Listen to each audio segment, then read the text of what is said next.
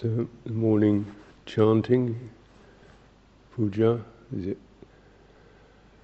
energizing the throat chakra? So open the throat to chant. Means that when you're chanting, you're just kind of really noticing if you're tight around your neck or your collar, your upper chest, and just really loosen there. Even more important than getting every word right is to use the practice, for getting resonance. It's not a public performance. It's part of our practice. You just notice this area, the throat, the upper chest, just dropping the shoulders, loosening up around this area, so you can breathe fully.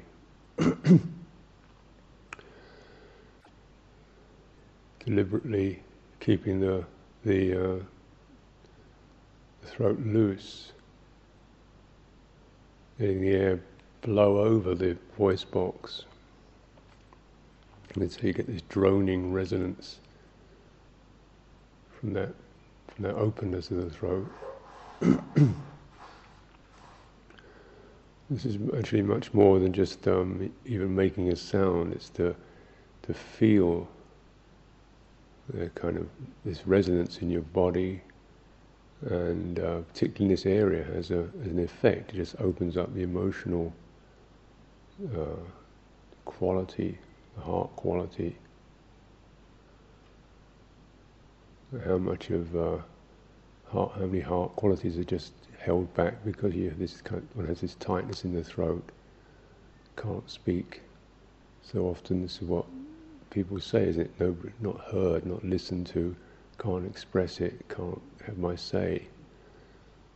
And what's actually being meant here is somehow there's things, moods, qualities that are not really being able to be put out there, to be felt. Somehow in just being able to resonate them and feel them, that's all we're asking for, really. Not to have an answer or even feel good, but just to be able to feel and resonate. So there's something about resonance that's particularly beneficial, whether resonating the good, the bad, the bright, the dull, the confused. At least there's resonance with it. There's this capacity for the resonant mind to listen, to be spacious, to be empathic. And somehow that's tremendously helpful.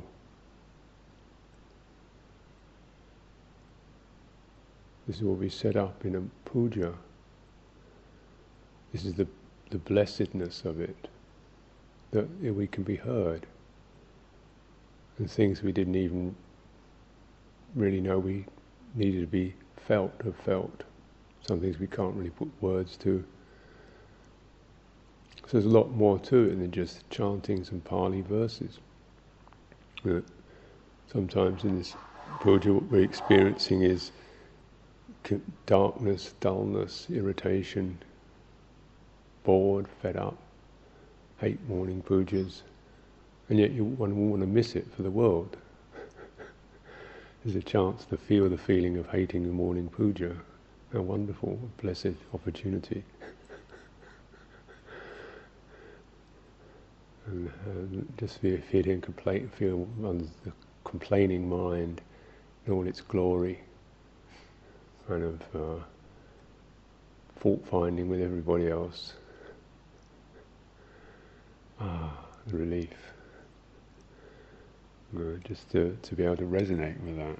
Not that we're particularly encouraging these moods, but somehow in the letting it out.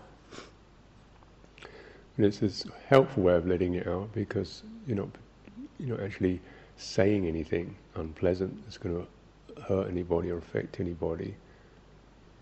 But whatever is present, you just say, well, let it be out there and resonate with it. Then it's heard, listened to. That's the blessed one. That's why we praise the Blessed One.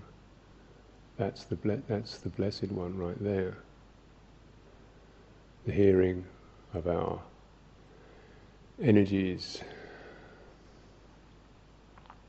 So that's most of what it is. Dull energy, stagnant energy, frustrated energies. And of course, joyful energies, rapturous energies, aspiring energies. This kind of movement. Movement of the energy system, bodily one, the emotional one.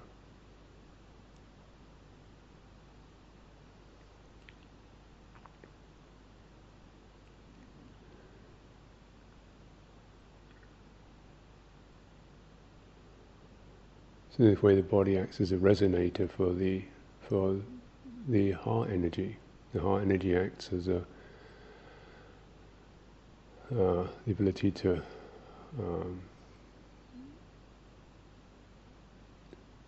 put into mood tones and listen. And then the thought faculty, or the witnessing, watchful mind, and contemplate this whole sense, this whole what's happening, what's present. What's the point of this?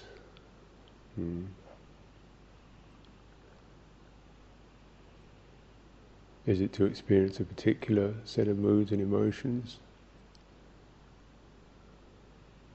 Is it to not experience particular sets of emotions? Or is it just to find where is right now, where is the dukkha and the suffering, the stress, the tension, the conflict, and where is the ending of that?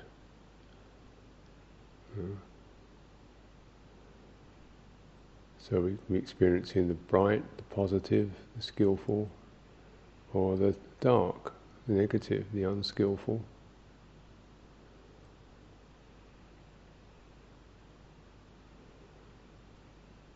We might find that actually what we want to expand the feeling of is the bright, the skillful, a sense of here we are together. There's a sense of wonderful, specific suchness to this. Just the particular voices at this time will never be this way again. Something very such about it, just this, and it's personal, it's embodied, it's manifest. Suchness is the manifestation, specific momentary manifestation. It's not some disembodied experience, it's the specific manifestation that is just of this moment. There's something delightful in that. Whether it's mundane or gross or whatever, just the specific momentariness of it is the suchness. That's a kind of blessed quality. When we tune into that, something, just to be able to tune in at that level, everything is of that nature.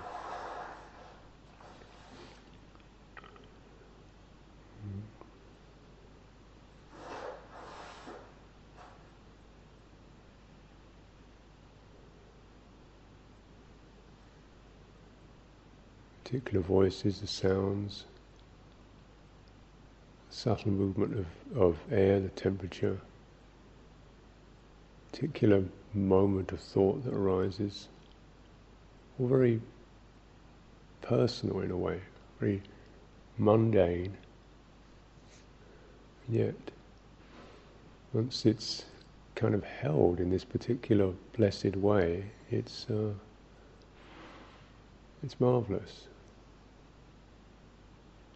Because we're not clinging to it, we're not analysing, we're not affirming it or negating it, just letting it be resonant. The mind is somehow, there's a freshness there.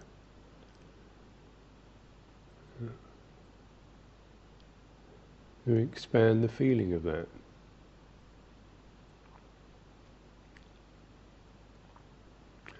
To expand the feeling means that something scans, you notice this particular quality of listening, this itself. That's able to hold all of it.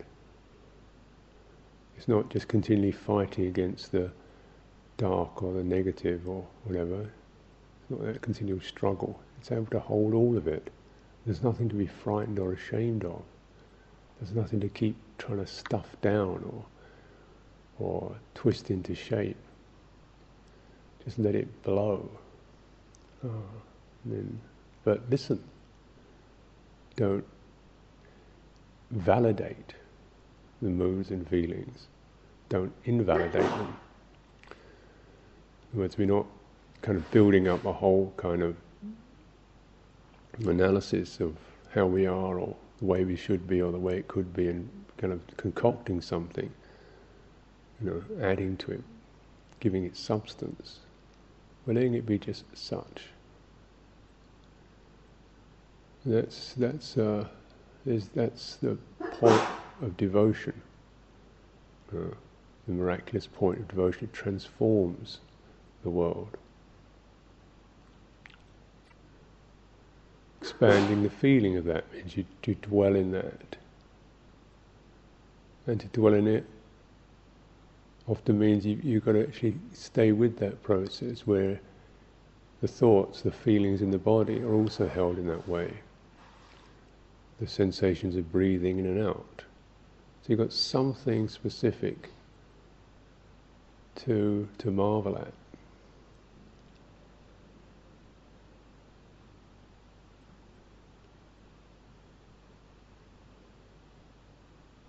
But again, it's not to just kind of tighten up around these things, because you want to keep the marveling there, sense of wonder, sense of spaciousness and suchness about breathing in and out.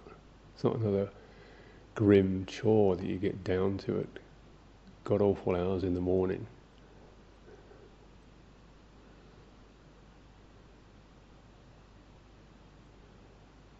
So it's just going to be just feeling the swelling in the belly, the movement of the clothes, the tightening, the rushing of the movement of air in your throat, behind the bridge of the nose. Or perhaps it's just a matter of being with your energy as it is, and holding the body, just straightening the body, lifting it carefully, shaping it up with each breath, lifting from the hips, just gently like you're stroking a cat. Just lifting it from the hips and opening the belly. So you're just carefully keeping the body from contracting, handling its energy so you open them and get them to be more fluid. So it gets rigid, we lock it, the body energy gets rigid, then there's a locking into the emotional states. And then it's no longer such, it's just a dense story again. So what does it changes it? How does it come from just being me, feeling another day, ho-hum, here we go again, boring old stuff, yada yada, to, oh, wow, what is it? I mean, it can be the same themes. It's because your body energy is different. That's what it's based on. So if the body energy is loosened and opened and held upright, then confusing or the whatever is marvelous. It's just that. That's why we sit. So we put effort into sitting. Once we get up, get here, build a hall. This takes effort. Building a dumb hall takes effort. Years of it. It takes effort to train the body. And some really recommend just even doing physical exercises to strengthen and loosen the body. So you actually can have this access. Because your body energy is all tightened up and contracted. Detachment is just an idea in the mind. It's the thought. You can't think devotion, you can't think blessed. Well, you can, but it's just a dumb word. To really feel it, you have to get that sense of how your body energy is present, resonant, giving rise to resonance. And the heart opens because of that. It feels safe, feels it's got something to stand on. The heart can then open up and hear, express. And then your witnessing mind contemplates, what's the meaning of this?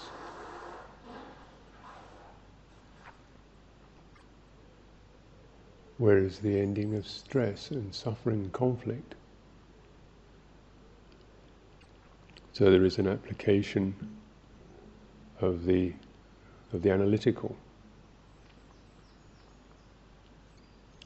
Very simple analysis, just suffering, non-suffering, contraction, non-contraction, struggling, opening. You know. Sometimes this is just it can be something as rudimentary as just opening the eyes, trying to get your presence established first of all. That's the first thing. That can be hours, could be a substantial part of every sitting is just getting your presence established, a body presence. These simple things that we overlook, we forget. The basic ABC, but somehow mind easily slips over them, getting the posture right, firmly settling in the ground, opening the base chakra, opening the belly, opening the solar plexus, holding the body up, dropping the shoulders, bringing the head into line so the neck isn't leaning forward. It's real kind of primary stuff, and yet you can lose it, not establish it. You're trying to move ahead, think, well, let's get into samadhi or something. But you always got to do the basic stuff. You can't, because the basic stuff is actually, once you get that right, that's where you require the, if you might say, gross effort, or the kind of obvious effort, physical effort. That's the first level of it. It's just this much. Then the effort gets subtler. Feeling into where you feel you're tight across your chest, loosening the arms, in the fingers, sensing around the temples, the forehead, the eyes, breathing in, breathing out, lengthening the breath impression so you open up internally. Maybe this is it. Just doing this for an hour or two. Just getting some good ventilation through there. Opening the palms of the hands, the soles of the feet, breathing in, breathing out. These places that can tingle. Breathing in, breathing out, letting energy move through these areas as you breathe in and breathe out.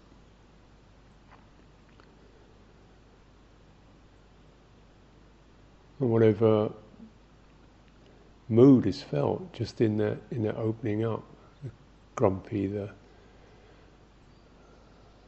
sensual craving,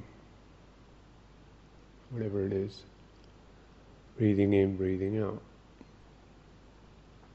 breathing it through, cleaning it out. Blessedness.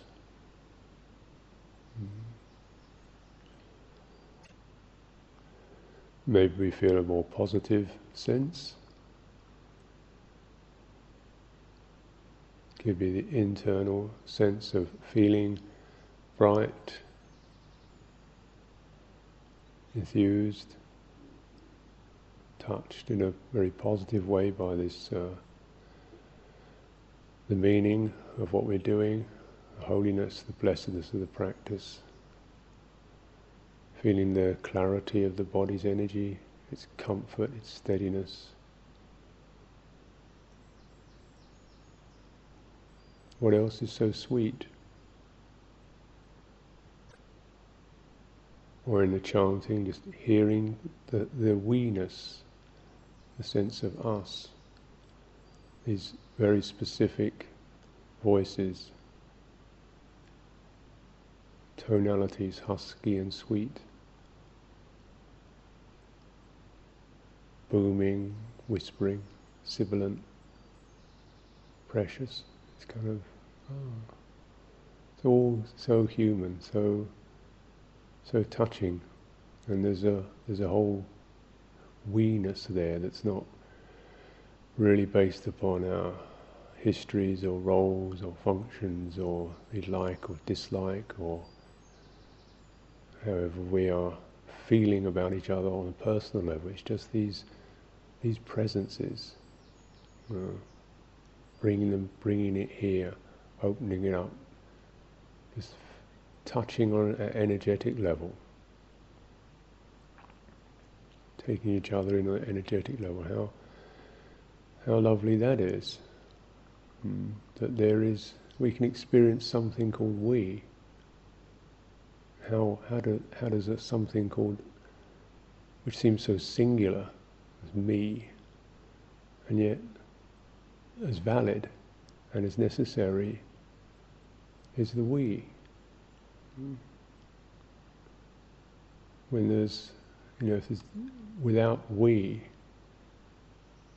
how is there any kind of sense of being heard or sharing or resonant or offering or receiving? However, with that.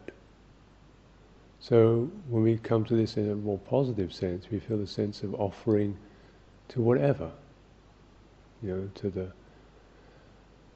anything outside ourselves, the hungry ghosts, the devatas, everybody in the room, parents, teachers, anything that's out there, just may it be that way, bless it, offer a sense of really sending our resonance because of this, just this marvel that there's a plurality that you never really understand, you never really can add it all up. You never really fathom it.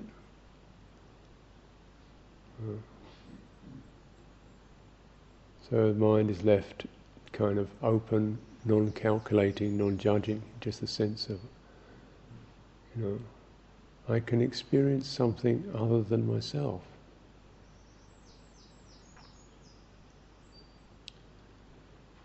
So that's pretty amazing. I seem so in myself a lot of the time, so stuck in it, so embedded in it, and then you kind of, it's something else. So this me thing is just only ever part of the picture. And how we need to know that, how we need to sense that, so we can get some perspective on it, not just be continually recreating it in its own little self-important, self-involved, self-pitying ways.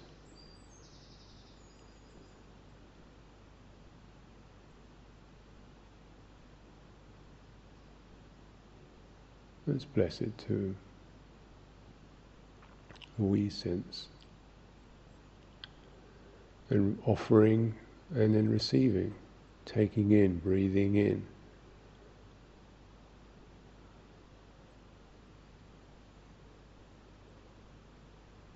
Something listens, something shares, something is present, something stays with, something holds, something bears with. the moods and the churning and the feelings. Refuge there.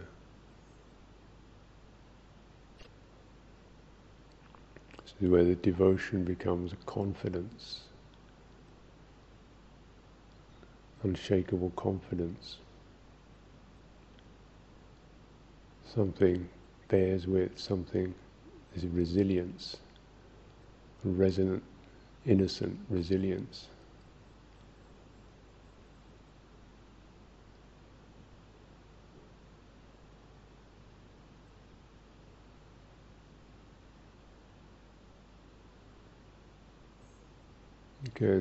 You can sense that in that sound of silence, where the body's energies are just vibrant. You can hear, or something, this kind of subtle sound.